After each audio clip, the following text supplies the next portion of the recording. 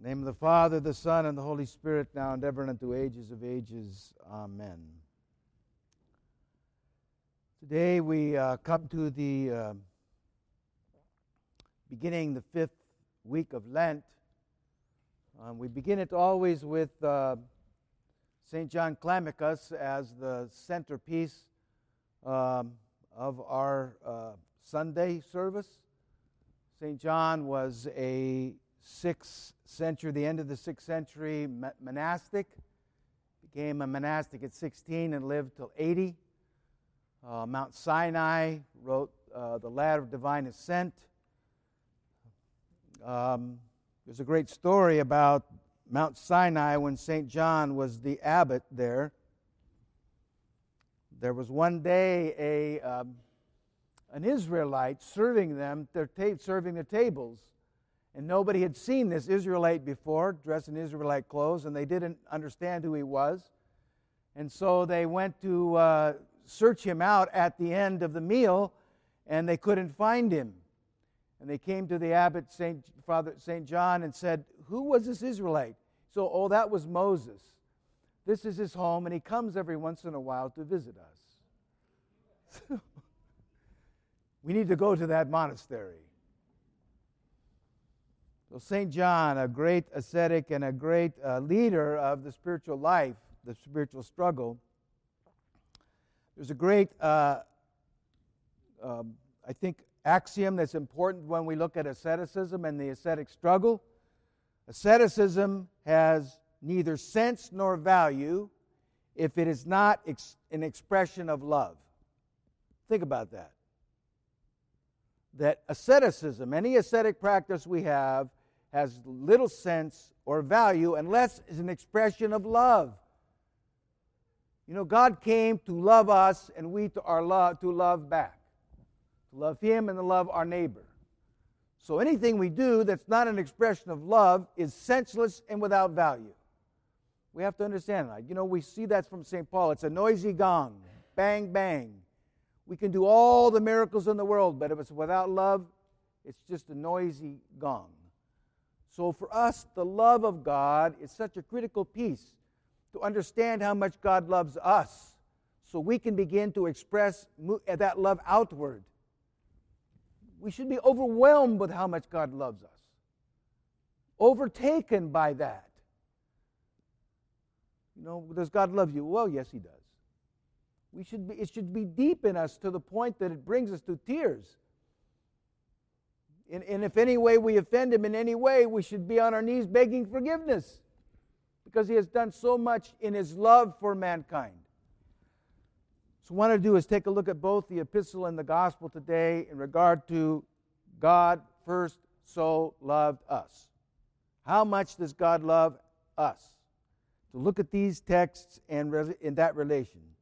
First will be, He is our anchor and our hope. Second, He accepts our faith along with its weaknesses. And He desires the best for us. His will be done. Okay, so first, He is our anchor. In the epistle it says, St. Paul says, He's a sure and steadfast anchor of the soul. I remember one time we were on a cruise ship, and the ship was in the dock, and I went out and looked at the anchor. Have you ever seen those cruise ship anchors? They're like 20 feet tall and 50 feet wide. That's a massive piece of steel. Man, nothing's going to move that thing when it's in the ground. It was like a picture of Christ, that He is our anchor.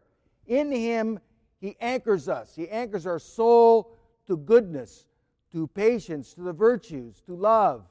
He holds us down in that as a firm anchor to our souls. We need to understand that anchoring in Him keeps us from the winds that blow. St. John of Chrysostom on this text says, even if 10,000 winds agitate, 10,000 winds agitate, we're not moved, because Christ is the anchor of our soul. Very important for us to understand that. Because He loves us, He becomes, in our anchor, He becomes our refuge. He becomes our respite. He gives us courage. He gives us strength. So lean on that. Turn to Christ. Let Him anchor you. Let Him keep you solid no matter what comes. We don't need to be blown by the winds if Christ is our anchor. Then St. Paul continues, he says, He's our hope. We look at the past and all the prophecies that lead up to Christ's incarnation, and we look at His life on earth, His defeating death and being raised from the dead, and our entrance into the kingdom through baptism, and we see that the realities are present. He is our hope. He has won the victory over sin, Satan, and death. And in our baptism, we have participated in that victory. So, every time I think about this, I think about a time years ago, when the SC football team was actually good. Dan and I were out of town, and we didn't see the game. But I said, Dan, we're missing that game. He said, don't worry, Father Nicholas, I taped it. I said, okay, great. So the next day, it was a Saturday game, so Sunday after church, I came to watch the game. I knew who won. It was a close game. It was like nip and tuck all the way down to the end. And it looked like SC was going to lose, and then they win at the end. I knew they were going to win. I was totally relaxed. I was going, this doesn't matter. This problem, we fumbled. That's okay. They intercepted a pass. No problem. We won. You win. You won. You have defeated in Christ sin, Satan, and the devil. You have a place in the kingdom. God says, I go to prepare a place for you. You're winners. No matter what happens. The game's over. Victory's won. Live in the victory. Live in the victory. That's such an important thing for us. We keep thinking we're going to lose. No, you won. Christ He entered through the veil. He ascended into heaven. The apostles see this. He says, I go to prepare a place for you. So when you die, this is where you're going. We need to have the hope of victory in Christ. We won. The game has been won. We need to walk in the victory. Walk in the victory. So that's really a critical piece for us.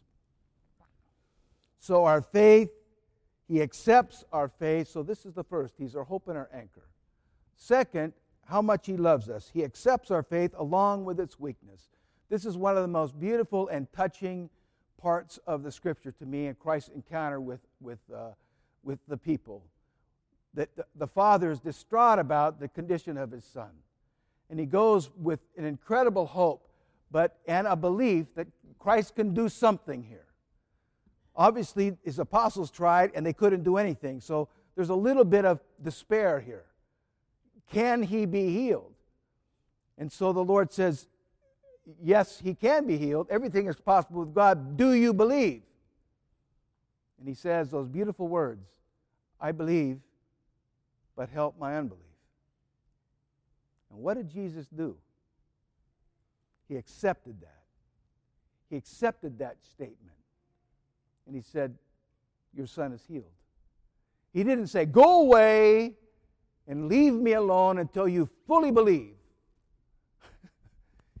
When we come with even a little bit of faith, He responds with an amazing amount of grace. Just a little bit. When we come in prayer, just dragging ourselves to prayer, dragging ourselves to intercede for something, He pours out an immense amount of grace on us. Is this not the continual teaching we get in the Scriptures? This is not the only incident that teaches us this. The prodigal son who wastes his living, wastes his life and wastes his father's inheritance And on his way back home, when he comes to his right mind, he says to himself, all I want to be is a servant. Just make me a servant. I'm not worthy to be a son anymore, but just make me a servant. And what's the father do? When he sees him coming before he even gets to the house, the father runs out to him. This little bit of faith. I just want to come back and be in my father's house. That's all I want. He comes out, the father drops to his knees, kisses him on the neck, brings him back into the house, puts a robe on him, ring on his fingers, sandals on his feet, brings him back into the family, kills the fatted calf, and they have a party to celebrate the one that was lost and now is found. Little bit of faith. The publican and the Pharisee. The publican sat in the back of the church. Lord Jesus, have mercy on me.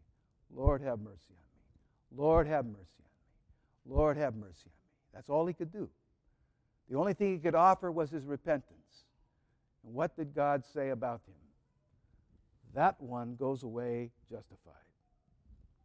He justified him. He forgave him in his repentance. Just a little bit of effort. And the one that always blows my mind is the thief on the cross. He says, just remember me in your kingdom. Just remember my name. Mention my name. He says, today you will be with me in paradise. A little bit. The amount of grace God responds to us for a little bit of effort. What love. What an amazing love that is for us. I think we need to be overwhelmed by that love, by that response God has to us in the little bit. And then finally, He loves us because He desires the best for us. Sometimes we think we know what's best, but God knows best. His will be done. You know that line at the end of the text today, that this kind only comes out by prayer and fasting. I read a neat little in the year of the grace of the Lord, an explanation of that this is not a magic formula. Okay, this is what I want, so I'm going to pray and fast, and this is what I'm going to get. Okay, what do you want? Okay, this is what I want. I'm going to pray and fast for this thing, and this is what I'm going to get. That's not the program. The monk who wrote the book says this. He says, when we pray and fast, we begin to renounce ourselves. We begin to develop a spirit of humility. We begin to trust in God. We leave the mercy of this circumstance to God. And we begin to truly pray, your will be done. So prayer and fasting isn't the magic formula that gives God the okay. It actually allows us to move our will to the will of God. When we pray and fast, our will be moved to God's will. We'll begin to pray, His will be done. Lord, this is what I want, but your will be done. We begin to not only desire the will of God, but we begin comforted by the will of God. So that's what prayer and fasting does. It actually brings our soul into a place where we are conforming it to the will of God. A beautiful thing. So when we pray and fast, our soul is moved to that place where it says, God knows best. God knows best. Lord, your will be done. Do what you need to do that's best in this circumstance. Your will be done.